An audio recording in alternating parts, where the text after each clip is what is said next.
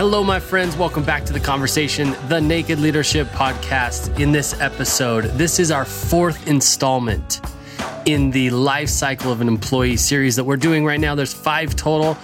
And this one, we're talking all about exiting team members or employees, how to exit talent from your company, whether they're being fired, laid off, or they quit. We talk all about the ins and outs of how to gracefully and with the least amount of impact on your organization possible, exit talent from your company. I cannot wait to get into this conversation with you. Before we do, I want to again mention the Change Imperative, change-imperative.com. This is an ebook that Dan wrote all about change management for your organization. And that's, what we're talking about in this series with talent and recruiting and hiring and firing and exiting and engaging, it's all around change management. So important. It's over 60 pages of just juicy material on the players that are in your company, how they show up, how they resist change, or how they promote change, all of those sort of things. This is hands down the best tool you could have to affect change in your organization, change-imperative.com. Go check it out. Get a free copy. I keep telling Dan he should stop giving it away, but he insists. So go get a free copy and let's get into the conversation.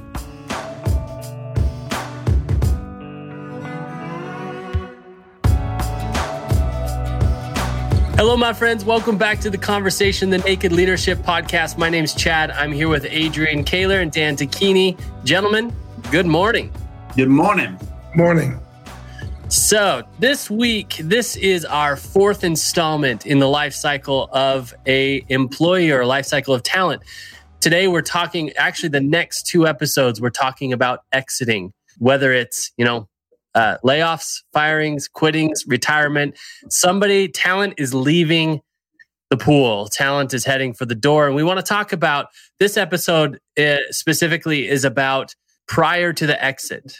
How do we interact with that? The person, our teams, the culture. How do we prepare ourselves for the void that's going to be there, possibly for the replacement? All of that sort of stuff. There's so much to consider when we start to thinking about talent leaving our organization and our teams. And I want to dig into that. So without further ado, let's dive into it. The first thing that I want to talk about, and we have talked about it in this podcast, we've touched on it, but nothing deep, I believe, that does it justice, is what are some of the effects that we experience as a team, as a culture, as a company? What are some of the effects that we may not be aware of when somebody exits our organization? No, there's a lot we may not be aware of. Right. We're not even aware of what we're not aware of. Yeah. Yeah. When somebody's exiting, let's say they're quitting, I think one of the big things is, one of the big mistakes is there's a tendency to want to not to talk to them when you actually need to sit down and have a one-to-one, face-to-face conversation, right? And really to understand what's going on with them, to be able to pick up, if you will, what responsibilities they have, what dependencies are in their department. When do they want to have? When's their last day? That's one thing you'd want to know. What are the next steps? Setting up an exit interview, which I find to be one of the most important things in the process that tends to get overlooked, tends to be forgotten. It's kind of like, let's get them out of here as quickly as we can and let's replace them, right? Or it becomes like a formality or like a fix it. Like, how do I get them to not talk about whatever's going on? How do we get other people to not talk about what's going on? Yeah. Rather than an opportunity to learn. And we've talked a lot about transparency and openness.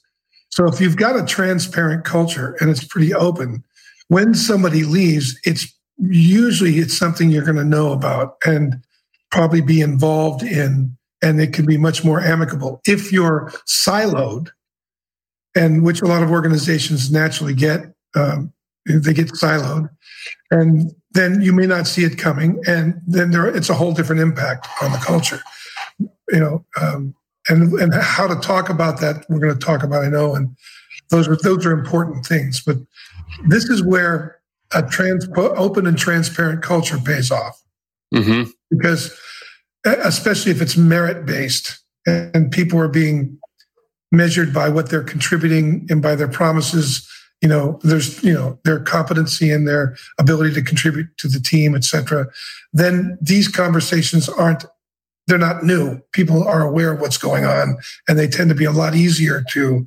manage than if they're siloed. That's the big deal. So, yeah, I would think. I think about categories. First answer that question. So what's the effect on culture? I would think, what are the categories of the effects? Yeah. Because there's lots of them, right? So the first couple that come to mind, if you've been listening to us, we naturally think about competency and we naturally think about attitude. So it'd be good if your person's leaving either on their choice or your choice to think first a couple of those things. What do they do here that needs to be replaced? That's an easy one. What's their effect here? And if they're leaving and they're choosing to leave, then they'll probably have a positive effect, potentially have a positive effect here. And you might ask the question, all right, what leadership effect? Like whether it's from an energetic standpoint, from a vision standpoint, from a conversational standpoint, just think about how they are, because there will be a void after that. And if you're firing them, then there's probably a lot of the effect that you don't want around anymore. It's probably why you're letting them go. Good job. Other things that come to mind, though, categorically is like an informational category. Like, what do they know? Like a lot of times if someone's leaving after a while, they've got some institutional understanding that if that's not harvested to be passed over, that could just go away. Yeah. You might think about, these are like client relationships, another category that comes to mind. Who do they know? And certain clients, and because let's say we have a relationship with pick company Pfizer. If we have a relationship with Pfizer, who do we actually know there, and how many people do we know there, and what are the distinctions between the people that we know there? There might be the one with power, there might be the one that's the most open, there might be the one that's the most advocate for us. Deciding to slow down and get connected to the particulars of their relational network from a business perspective is pretty wise to do. And if they're on their way out, they won't be thinking about that, and might give you a little finger if you start asking about it. But it's worth asking and getting to know the particulars of it. There are probably other categories. Those are the first ones that come to mind for me. There's a list of things I know that one is, be aware of, company property, collect the company property, remove their access to anything that, all these are all things to think about, pass out the necessary paperwork so they can do the work, the COBRA, continuous coverage. If you have an HR department, they'll be on top of this. Make sure you have an exit interview. Let people know what's going on, right? And update records. Make sure they get their final check. There's a checklist. Those are things that just are kind of common sense, but a lot of times get overlooked. And in the process of doing that, a lot can be discovered with the employee. When you're starting to go through these processes, you're going to be connecting with them. And if they see that you've thought it out and you've got a checklist and you're working through it with them, they tend to you get more information about what's wanted and needed. But as Adrian said, passing, like if they're in an account exec or something like that, really making sure that the clients are taken care of, and then that's always an issue, right? I don't know what, and that will strongly depend on also. Because a lot of sales organizations, guys, people leave and they take clients with them. Right? I've done some work in the insurance industry, and that's been a big problem. And so knowing what that is and having a good contract with them when they come in, and if you don't, then you're going to be scrambling on the back end. Being organized gives a sense of certainty to them and the process itself, and keeps you on top of what needs to be done. What about, I think about interpersonal impact, those who these people worked closely with forever, for however long they were with the company. So other talent, other people involved on the team. So that's, I think of that, considering what's the impact on them? What's the impact on customers, like you said, customers or clients that are used to hearing this voice and seeing this face. And, if they're not taking them with them, what is the impact on that client or the customer interpersonally and their view on the company and the service when that person's gone? This is all stuff that I've been up against in senior leadership roles in companies. And how do you start to gauge that? How do you dig in and start to get an understanding of what it is you're up against once this person's gone? Yeah, well, one thing is think about who's going to be affected. Like who are the people going to pick up the workload? That's the first thing, because you're going to have to redistribute that workload, and it's going to affect people who are already working, who already have a workload. And being able to frame that in a way that they would want to, there's lots to think about in that. And until you get somebody to replace them, and then you've got to have somebody there to support the replacement to get oriented, onboarded, and get connected into that work. So those are all things to occur, in the period that you're exiting the person. Is like, who's going to pick up this load? Who's going to be doing this? And are they up for it? And if they're not, what are ways we can get around it? So planning, ways to accommodate that so that the clients or whatever they did is served, right? That the work gets done. So. Yeah. If it's a planned exit, everybody else on the team is thinking that same thing. So you gotta address it, right? I mean, this topic is so personal for me because I worked for 2.5 years in the senior leadership team for a company who their policy in quotes, but their way of operating around exits was don't talk about it. Oh, I'm sure that worked. Pretend like everything is okay, and one of your comrades will just be missing one morning, and everybody's going, where's Tom? What happened to Tom?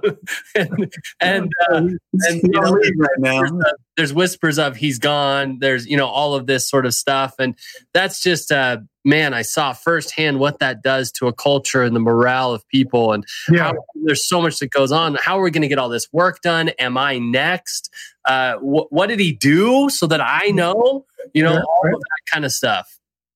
Yeah. It makes me think about what my parents told me when my cat died when I was a kid. What was his name? Felix. Oh, Felix is just on vacation.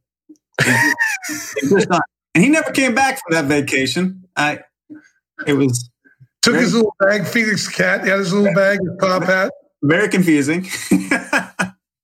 No, but I'm thinking about. Should we get nervous when you want to go on vacation? Vacation is code for I might not be back. Yeah, I'm thinking about, first off, contextually, somebody leaving, there's usually some bit of grief there or frustration there or both, right? So you might not want them to leave. That will show up like grief, like regret. And if you're a leader and one of your people are leaving, that might be some embarrassment there, actually. Or hopefully there's some reflection about what did I do? What did I miss as a leader? Yeah. It's good to be in that conversation because if you don't, they're already in it. They're leaving. If they're leaving, they got their reasons. And if you show up humbly and want to know, then that's going to create a positive effect for the exit. They're going out and they're going to be talking anyway. So yeah, one of my key questions to ask is when you sit down with a person that's leaving, either way, if it's for a good reason or a bad reason, if you're choosing or they're choosing, it'd be good to ask the question, how do we want to talk about this? Because there will be a narrative, to Dan's point. There is a narrative coming because they got to come up, people are going to ask why they're leaving, or they're going to go out and tell if they're upset why they're leaving. It's good to at least get the best that you can as a leader. Get that conversation on the table. How are we going to talk about this? Because here's what we know for sure, is that everybody, although there might be tons of conflicting feelings about them leaving, we want it to be peaceful. They also, even if they're leaving upset, they want it to be peaceful. Because if I'm a leader and somebody leaves not peacefully, I am calling the next person that I'm going to hear where they're going next, and we're going to have a conversation about that. So, everybody wants this to go well. And even if we're upset with one another, we want this to go well. So how are we going to talk about this? And therefore, that provoked some vulnerability in the conversation, some planning in the conversation, some intentionality, helps us get beyond the big feelings and into a scenario where both parties can speak strategically and as honestly as is chosen, right? Because not all of the details are needed. But even if they're leaving, they're going to want. I remember telling one client, I said, "Hey, when you leave the building, you don't throw a grenade when you're walking out the front door. That's all they're going to know of you, right? That's all. Back to you. Yeah, that's it. I mean, what do you want your legacy to be? Even if you're upset with this place, what do you want the conversation about you to be when you're gone?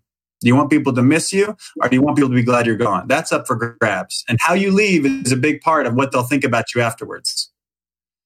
So, really massaging that context, helping people think about it, and then getting a narrative that's both, I would say authentic is a word, but not 100% all the details. Nobody needs to know all the details, but what's true enough that it connects to what's happening on the ground, so that people that are dying, they will be either invited into a narrative that's purposeful, or they will create their own.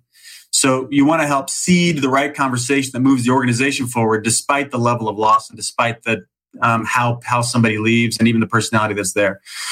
So working with the person that's leaving to get an agreeable way to leave contextually in the conversation between you and them, and I would just say, as a person, if you're an employer and someone's leaving, even if you're really upset and thank God they're going, still choosing to be generous to them is a powerful choice, and the best choice in my view, a strategic choice. Be generous to them, even if you don't want them to show up to work tomorrow, but you got to wait for them for another week. Be generous to them, even if they've got so many characteristics or work habits that are horrible, you'd never hire them again. You still might want to write that letter of recommendation for them for the next person. You'll still speak highly of them in a way that's honest and works for you, because you don't want to lie to the person. But you do want them to go on. You probably want the best for them as a human. I mean, if they've had some serious malfeasance or whatever, that might be a different conversation. But for the most part, you do want them to move on to greener pastures, just no longer be in your pasture. So... And the more I can come to terms with how I've contributed to it, or as the manager or the leader of the organization, and I can speak, it's easier to speak to the team about it. It's easier to speak to anybody else about it. There's so many different reasons why people leave. But like you said, unless there's some serious malfeasance, they may look different in a different culture. They may look different in a different position. They may have been doing a good job too. And then that makes it that much easier. Just you lose. Sorry. And then you want to figure out what missed. How did I miss this person? Or what, what's wanted and needed that I wasn't paying attention to, and how can I get cued into that with the rest of my team? But yeah, I think definitely, I know we want to maintain a collegial, very respectful conversation and be able to support them wherever they're going after that. Yeah. Yeah, it's interesting as you talk. One of the questions that I really wanted to explore with both of you is, how do we set up a culture in a way that can weather the exitings, the inevitable exitings that were going to happen? And I think my question is answered in the previous episodes of this series before, because you're going to show up as a culture, you're going to show up as a group and a team the same way in an exit that you have in an onboarding or a project so if that is open and transparent and authentic, I mean, it's just going to translate to this part of the journey as well. It won't be a big surprise. I think we've lost one person that, last year we hired this person. They were coming on as an assistant, or they were helping us with clients. They wanted to be a consultant, right? Mm-hmm. And we knew that this person didn't have a lot of ramp to do it.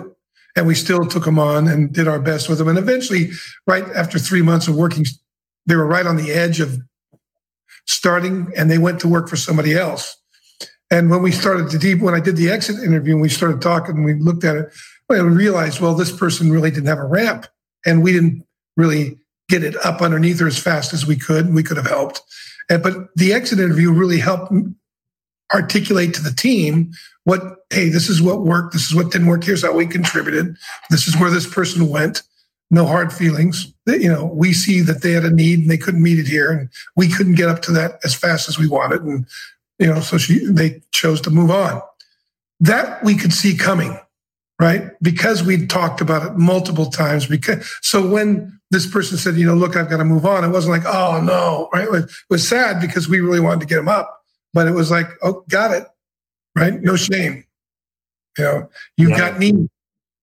And we would love you to think that, to stick with this. And, my own thing was, we got this thing. You're on the verge, but, people got to make the best choice they see available to them. And I could really understand them moving on. Right. So, and that's one of I think back about that. The more open and honest you are, then the less these things surprise you, and you can anticipate them coming. Right. Mm-hmm. You can smell it coming. Yeah. Yeah. I was going to say, and then if you can see it coming, you can maybe you can make a difference in it. At least you have a chance to make a difference in it, and you can make an effort for it. And then if it doesn't work, the conversation is much more civil and understanding, and because you didn't make it, wasn't able to help this person. Yeah. You weren't able to do that. So, and the patterns are more recognizable for the future. Right, mm-hmm. You're recognizing the pattern that could possibly be in place that would allow this to happen again. Yep.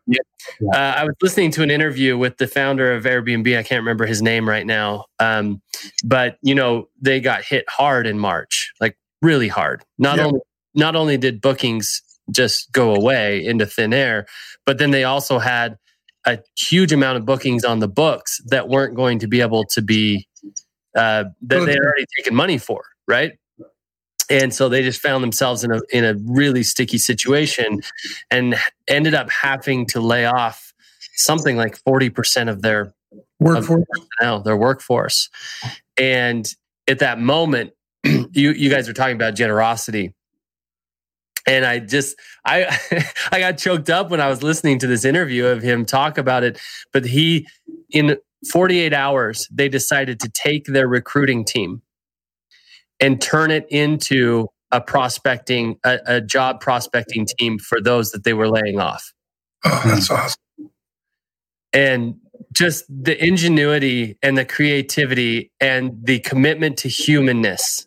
That's awesome. That is displayed there is just so cool. And as you guys talk about generosity, I just think that there's ways that we don't even know of yet that we can be generous with those who are exiting our organization.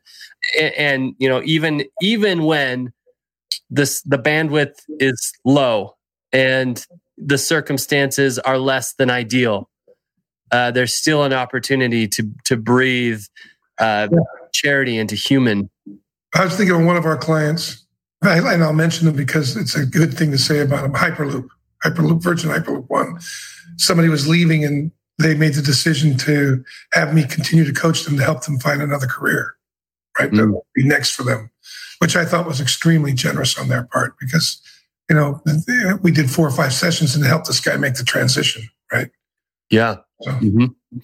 Yeah, Heather, we're doing this live. We record these live on Facebook, and then they'll go to the podcast. So Heather, who is listening on Facebook, says another way to see things coming, rather than wait for an exit interview, is to implement stay interviews to understand what keeps people and what would make them want to leave the organization. It gives the organization a chance to identify the problems before valued employees leave, and that's so important. That is right in line with our conversation that we had last episode, right? As we talk about keeping employees engaged in this series, that's very much what our conversation was about. But that's spot on, Heather. Right on. Well, I'm putting that. I wrote that down actually. Stay interviews. Really good stuff. This is just your typical stay interview. Yeah. How much you have a stay interview? So great, brilliant. Think about it.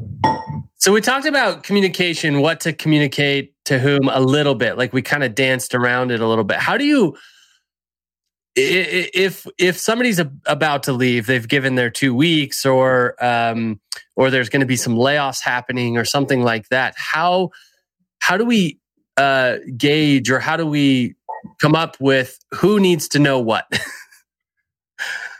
Well, that's always the question. And there are a lot of different ways to think about this, but I believe transparency is probably the best policy. As transparent as you can to prepare people for what's coming. And that's not easy.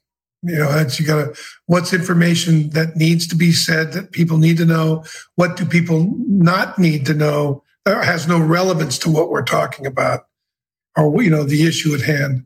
And so that's why it's important to have a strong culture where you can communicate and weigh these things out and say, because people appreciate transparency as difficult as it is. They want to know what's coming. So there's nothing worse than saying nothing. I mean, I remember there was a big upset with one of these companies I was working with. There's a turnaround and 2 people got fired. The CEO fired 2 people and then said nothing.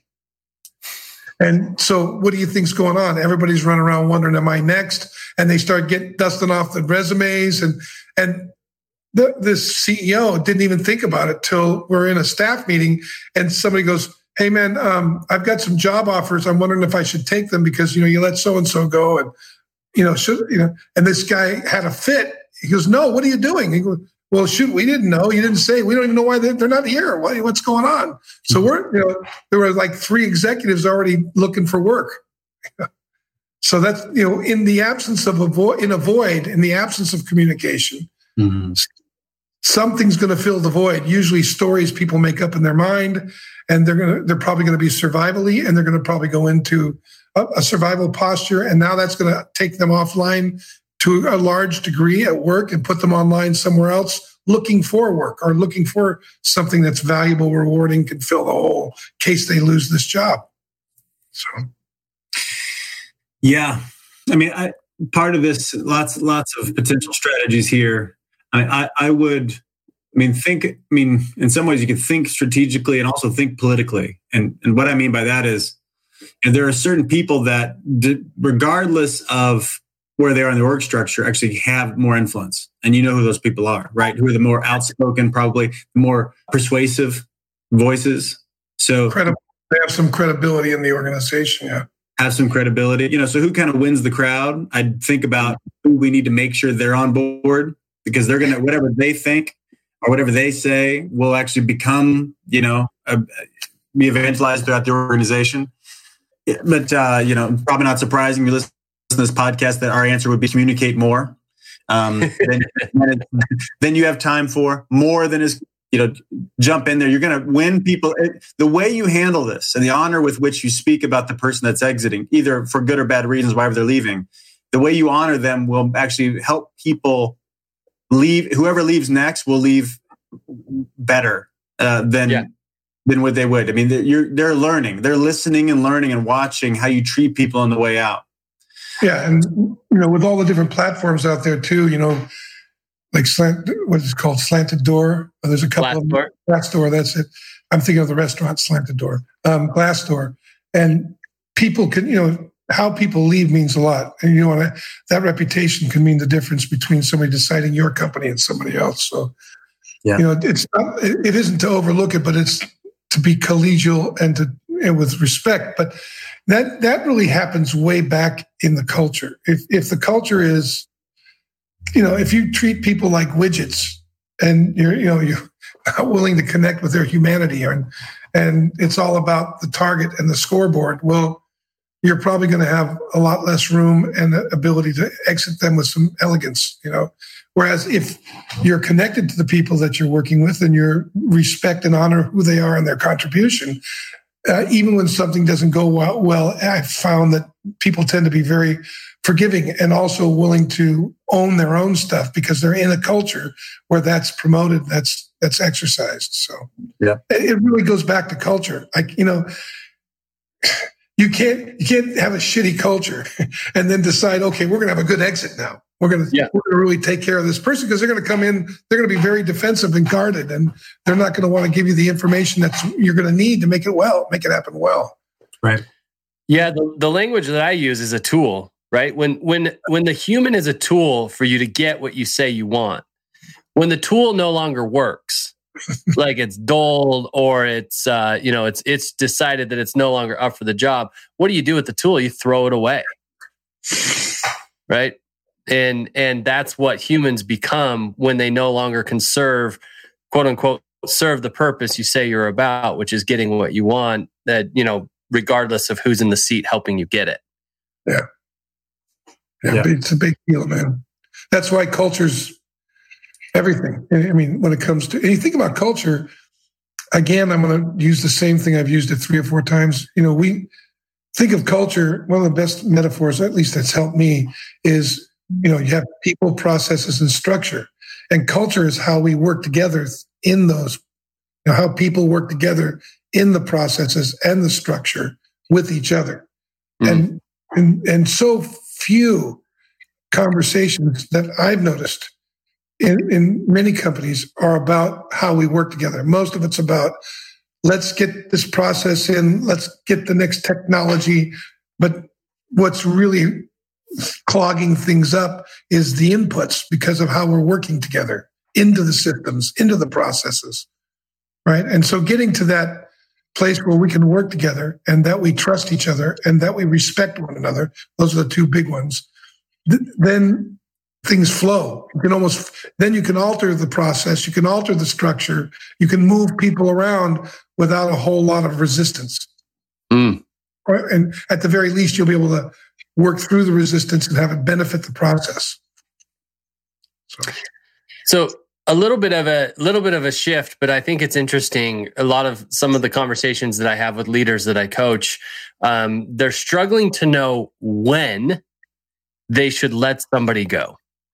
Like if performance is not up to par, and they feel like they've tried everything to get the performance to what they expect. When do I let them go? How many chances do I give them? And I think it's a valuable conversation to have in this one as we're talking about exiting. How do we start to gauge how long we keep somebody around? Sure. Ask a hard question. That's really good. I happen to be a proponent of let somebody go quickly if it's not working. Now, what does that mean, right? So when you chunk that down, one, I got to be responsible about communicating clearly about what's not working. And as we've said before, it's either an attitude or it's a competency breakdown. Competency breakdowns a lot easier, I find, to correct because usually if somebody's got a right attitude, they're going to figure out what they got to do, and we can assess whether that's going to work or not. And maybe if it's not going to work, we move them somewhere else or we move them out, right? And they understand that, right? If it's an attitude problem, well, that's a different challenge, and we've got it. And most people don't like to talk to attitude. No. Every executive I work with, they want to talk about competency, process, competency. And they're usually sitting on top of an attitude problem. And it's almost like a spoiled brat. Some, exec gets away with murder because nobody wants to go, hey, wait a minute. What does that mean? Let's sit down and talk about your attitude. How well do you think that's going to work here? How do you think that impacted the team? Or let's understand what's going on here. And either case, I've found that a clear description of the breakdown, like this is what's not working, and then here's an example written. This is what happens when this breakdown occurs. This is what happens on the team with us, with me personally. If it continues, this is where it's leading. It looks. This is what could be lost, including your job. Let's talk about what you see and what's wanted and needed, right? That's kind of like, I'm here to stand with you to get it done. And then I want to see where this person goes, and I'm going to work with them. Now, if it's not satisfactory, I'm going to have it in writing. And I'm going to have very clearly what's wanted and needed when we meet again. I might do 2 or 3 of those write-ups, and on the 4th one, they've basically, if they haven't corrected, they're out. Mm-hmm. Right? Because I do the process, and most people do the process because they want to have a paper trail in case they fire somebody. But really, I want them to win. And somebody can't win if they don't know what's missing and what's expected. Like what's expected of you, what's working, what's not working, and this is what's wanted and needed. We have to see this and then incrementalize. What is that going to look like? And if we see that, then we know it's happening. And that can be a number of different things. Like attitudinally, it could be when you have somebody constantly resisting what you're doing or questioning what you're doing when it's not even in their work scope. And then you know, those are attitude problems about what's behind that. And those need to be documented and they need to be discussed. And most executives that I've worked with, I find tend to lack the courage to do that. Yeah. Yeah. Well, I know from my own life, I problems annoy me. You know, I just don't want to. You know, it's so true. I can, when something's a problem, you can see it in his eyebrows. That's right. I just don't want them. I want it to go the way I want it to go. And I think that for most folks, if some leader, some team player isn't performing, that's why they are in denial for a long time. They might even label it as like altruistic. Oh, we're going to give him a second shot. Like we're a good person over here. No, I'm avoiding this for my benefit, not for their benefit.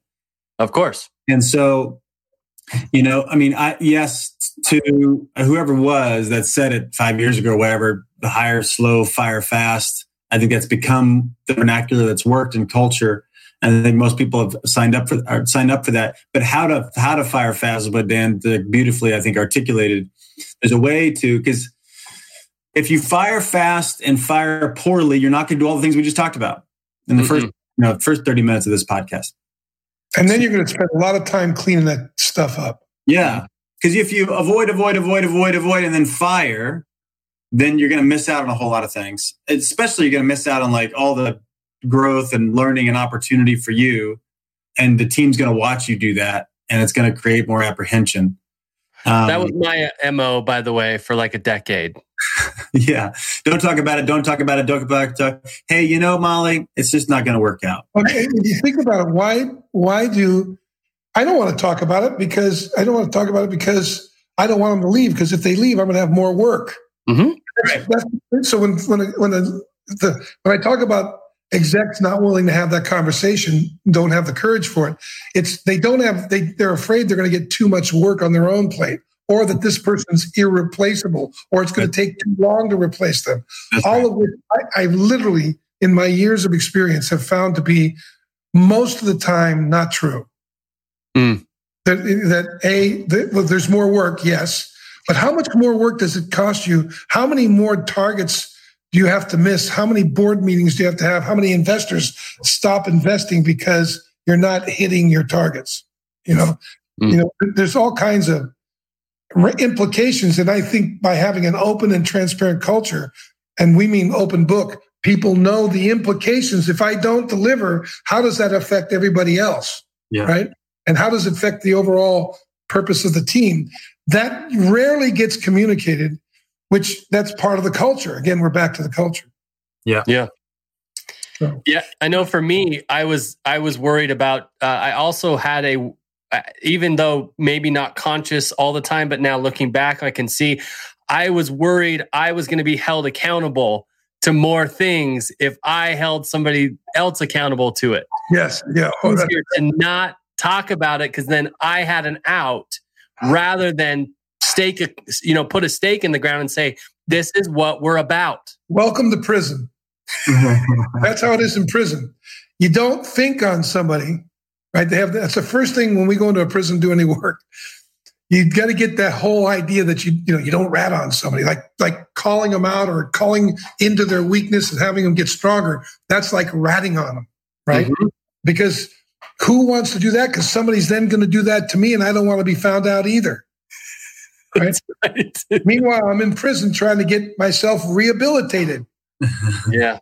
Right. So if you got to get that first. And people got to be willing to talk about the things about themselves and others that could get them in trouble, but would actually make them stronger. Yeah. And that takes some finesse. That you just don't make an announcement and have that happen. That's through some time to build trust and respect. But if you are, I mean, I think, Chad, to your question that launched into this piece, if it takes courage to entertain what's being lost if the behavior persists. And Dan mentioned that as a part of the conversation. But if you're willing to see that, and that takes some courage because there's probably bad news there. And we'd rather not know the news than know the bad news. Most of us, most of the time. Right on. So, but if you're courageous enough to entertain how bad it's going to get, how much is it going to cost us? You might be able to put a financial number on it. You ought to do that if there's one there. How much time? That's where most of the loss is. How much energy? How much time do we spend talking about this instead of getting our work done? When you work around people, it's like, that should be his thing, but let's let this team do it. That type of stuff. If you can entertain all of that, then that'll tell you how quickly to have the conversation. Yeah. And if you keep saying, well, I don't want to have this conversation again, then, well, you got to realize, well, yes, you do, because it's up again, because you didn't make a decision. And you can go ahead and bitch about it. You don't want to have it anymore, but it's there because it's a boomerang, because you're really not dealing with the problem. You're dealing with the symptom. And so it's coming back to you, right? That's probably the greatest indicator that there's a conversation that needs to be had, wants to be had, but isn't being had, is that the problem keeps reoccurring in different circumstances over and over again. Yeah. Well, if you've built a culture, or if you want to build a culture, but if you've built a culture based on results, then these types of conversations are a lot easier. A lot easier. The results are the feedback of if the person wants to do the job or not. Mm-hmm. Like, results are, the result of the person's intention, if they were willing to do whatever it takes to get the job done. But most cultures aren't that way. We're not that rigorous around results. Some divisions of some companies are. But if you've got a culture based on results, these types of conversations are much more, even more natural. It's like, hey, I noticed you haven't been hitting your numbers. Let's talk about it. Something must be off. What are you up against? Yeah, what do I not know? That's what I needed. And then you start to get down into the nitty-gritty of attitude, because most likely this person's capable. Yeah. They probably have the expertise and probably can do it. So there's something in the way that they're relating to what they're doing and who they're working with that needs to be revealed. And Adrian giving that result, it's like it helps us find out what that is, because it's something that's objective and it's what represents the future that we want. And there's probably something they are afraid to do, or ask for, or act into, start a conversation about, that's wanted and needed to get to what they need, right? Like I always say, transformation, I really believe this, is in plain sight. And it's usually those conversations that I avoid because I'm afraid I can't deal with them or I can't control them. And those are the ones that are wanted and needed immediately, right? We have a Adrian and I use this principle is, let's have the conversation you least want to have. Let's have that one first. Yeah. If you have the first one, you'll see there. If you point out the results and what's not working, their response is a trajectory. Yes. Right. So if they go to blame, if they go to shame, if they go to, I want credit, we're talking about this, but by the way, can you give me credit for this? Yeah. We're talking about the sales numbers, but it's like, hey, remember, I brought in Ralph and he's a really good candidate. And I think, but hold on, we're talking about this. That's a trajectory, right? And that'll go ahead and tell you the future, because what they're focused on when being faced with reality. Yeah. And you can speak right to that. I'd speak right to the trajectory. Sounds like you don't want, because listen, it's not working. So what's wanted and needed? And if the conversation is about blame, then that's what they're focused on, right? They're focused on what's at fault instead of how did I contribute and how can I solve it? That's the only way to stay here is actually to find, utilize other internal resources or people on the team in order to get to the result. So if the conversation isn't that, if it's something else, then you get to see whatever future's coming. And I just coach right into that, or speak right into that. You're not the coach. Yeah, talk about that, Adrian. Just make that really clear. Sure. So So whenever, if you bring it up, right, if you point out the obvious around results or around the person's attitude or around whatever the thing is, you want to listen clearly to where they go next. What do they do when being faced with what will hear to them like a critique, what will hear to them like bad news? Where do they go next? Do they go to justify it? Do they go to blame someone else? Do they blame the market? Do they blame COVID?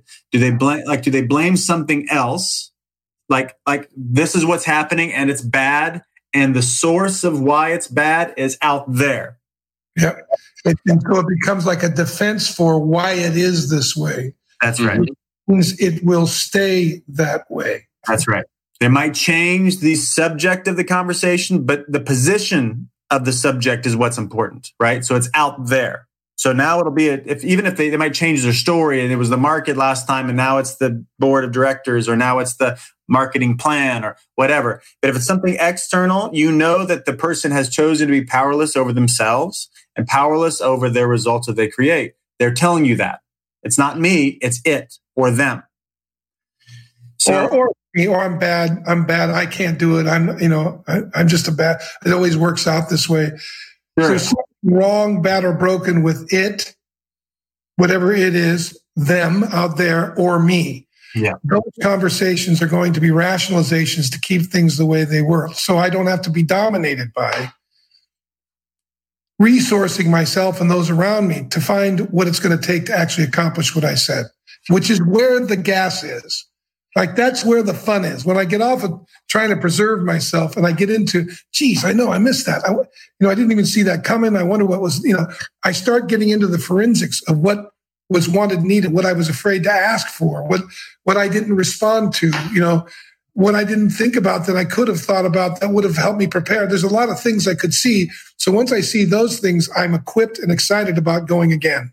Yeah. Because the minute I can see that there was something I missed, there's something that was possible that I didn't perceive, whatever it's going on, I can get excited because I'm dedicated to the outcome. I'm dedicated to what that future is. And so now I want to go again. I want to go give it a shot again. I remember as a young guy working at this company I was working in marketing and sales. And we would do these intense interviews and people would move on to a training that we were doing. And it's a big dollar training, right? And then we go into, after each interview, we go into the war room and we discuss what worked, what didn't work. And I found that if I could just get into finding what I missed, I got excited about the next call. I'm not going to miss it on this or the next interview. I'm going to be focused on that, listening for how I can, make a difference there, or at least how I can draw this out. Like certain things I may not have want to talked about that if we would have talked about might have opened it up like that. The minute I can see that, I want to get back in there. I want to roll my sleeves up and go again, right? And I think that's true for anybody who cares about what they're doing. That once they see some possibility that they didn't see before, they're ready to go again. Dan, earlier as you were talking about write-ups, and you would write them up 3 times, and get really specific, all of that kind of stuff. What I heard in there that I don't think you said explicitly that I really wanted to draw out as this conversation starts to wind down is that was so impressive to me, and I've never heard this framing around it before, is that those are an opportunity not only to correct behavior or point out behavior that's not working, but that's an opportunity to look at what's possible. Yeah, and to develop yourself, right, as a professional. Yeah. And I'm just thinking like leaders, and I certainly didn't think this way at all when I wrote my people up on my team for things that weren't working. Is that wow? What a precious opportunity to talk about what's possible together. Right. This is not working. Now, what's wanted and needed to get this thing that we know we both want. Yeah. And I think that second part is often left off. Now, if they say they didn't want it, well, then you got somebody that's not going to serve them to be there because that's what the team's about. And now it's better for them to move on or get up to it, right? That's right. Yes, right. Much easier. But that's you can see how that's from a culture of transparency and openness because it's more about what we've connected to the larger vision, and I can see that by having the larger vision come about, I'm served. Mm-hmm. If I get that, I'm going to be more excited about finding what's wanted and needed to have that happen. Mm-hmm. Such an entrainment, right? It's an ongoing kind of, this is what we're aiming at. Yeah. Yeah. Well, it's like, what's the point of the conversation? Is the point of the conversation to point out the problems or to point out the potential or both? You want to do both. Yeah. Let's point out what's not working and let's point out what's possible. And I mean, I talk about this all the time. And I think we are positioned like this as coaches inside of these cultures that we work with and all the great leaders we work with as advocates. But I think this is potentially for an advocate type conversation because you could be talking to them to start a paper trail and to begin the firing process. And probably if you're there, you're already resigned. And if you're already resigned, the person leaving, you've missed a whole bunch of conversations. Mm-hmm. Might as well let them go because you're lying. That's right. You're lying to them. You're lying to yourself. I think you might as well let them go. But if the conversation is about potential, then you're an advocate for them, right? So if you're an advocate and if that's clear, right? And if that's real for you, and if it's not real for you, I'd try it on as a way to lead. Try on, hey, I'm here to really help. I want you to stay. I want this to work out. I believe in you. Like things like that come out of the mouth of an advocate. I want this to work out. And because I do, we have to talk about what's not working. Because I want these things, then, and I just think that is naturally what happens in an advocate type relationship. We all know this from people friends in our lives that we know love us so much, they tell us the truth. Yeah, they state their commitment to what they're up to with us. Yeah. So then, but if that's the context, then you can have these types of conversations that are actually authentic. And hey, we're going to talk about all the bad stuff. We're going to really talk about it. Bad, put that in quotes, but all the things that are in the way between us and the vision. That's all they are. They're just in the way between where we are now and the vision. But if there's alignment and commitment to being together in the vision, then we want to know all the challenges that are here. And you won't do like a BS process of we're putting them on a development plan, which is what people typically, they're so generalistic. They don't have any teeth into them. And they're so even transactional. That's why you want to line out the consequences of success and failure in the plan. Yeah. That's right. Like you're in a way you're saying, look, hey man, it's up to you. I'm with you. I'm a resource. I'm standing for you. And here's what we talked it out. Here's the process. Bring these results about. We're in, man. We're getting this thing in, and they're going to develop. They're going to develop their own career by that. Yeah. Yeah. And their behavior out of that meeting will tell you where this is going. And my last invitation, I know we're landing the plane here. My last invitation is to cut whenever you'd like to talk to them next, cut it in half. Because you're going to want to say, hey, let's circle back in a couple weeks, which is kind of like, what should I do? I should probably talk to them again. I don't want to do this thing again. I should talk to them in a couple weeks. In a month's too long, but 2 weeks sounds good, blah, blah, blah. But talk to them. I mean, I would even talk to them. Hey, I'm going to call you tomorrow and see how this is going. I'm going to call to see and reflect on this conversation. Yeah. If you want them to stay, that's what you do. If you don't want them to stay, and this is a dog and pony show, by the way, you should let them go. If not, then you don't talk to them for a couple of weeks. It'll happen again. They're not going anywhere. Their habits will keep showing up for them. Yeah. But if you want to intervene in the habits that have been producing the outcomes, then you'll need to intervene more frequently. They need that because we're habitual pattern machines. I need that. If I'm making a shift in my own life, I need somebody to help check in with me on a more regular basis. So that's my last invitation for you, is checking with them a lot sooner around what's going on specifically in this conversation. Don't avoid it. They need you to talk about it. And by the way, you're going to hear in your own head, well, I shouldn't have to babysit him. Yeah. I shouldn't have to do this. I shouldn't have to do that. That's kind of like they're wrong, bad, and broken. Yeah. Well, this is what you got because you probably didn't do it before. Yeah. Well, and babysitting is one way to frame it, right? Or right. Is it, are you a leader in this organization because you're here to serve them? Yeah. And serving them, babysitting, usually when I hear that, it's because they haven't had the conversation they really want to have. Yeah. I know whenever I'm not willing to make the risk, I like to make myself the hero. And so I don't have to feel my own fear of having that conversation. Yeah. Well, babysitting comes out of so much of a victim-y mindset anyway. Like, I shouldn't have to do this. Look how hard my life is. I don't have time, blah, blah, blah. I mean, These types of conversations, by the way, if you're wondering, most of you avoid them because you imagine they need to take 2 hours. They don't. This can be a 5-minute. When you check back in with someone, it can be a 5-minute conversation or even less. Yeah. Hey, how's it going about this? And that's it. And if it comes back to you, you never had it. That's right. So, yeah. Well, great. Thanks for the exploration here, Chad. Yeah, absolutely. It's a good conversation. Next week, we're going to be talking all about once the team member has exited, where do we go from here? And of course, we're calling this the life cycle. So it literally is a cycle because we started here with recruiting. And once we have an exit, usually we're starting to look at recruiting and how do we set ourselves up for that. So I really am interested in this next conversation, talking about how we learn from an exit. Yeah. In order to create the type of culture and the type of relationship with the new person that we want and that's going to win. So thanks so much for the conversation, gentlemen. Thank you, Chad. Bye-bye, everybody.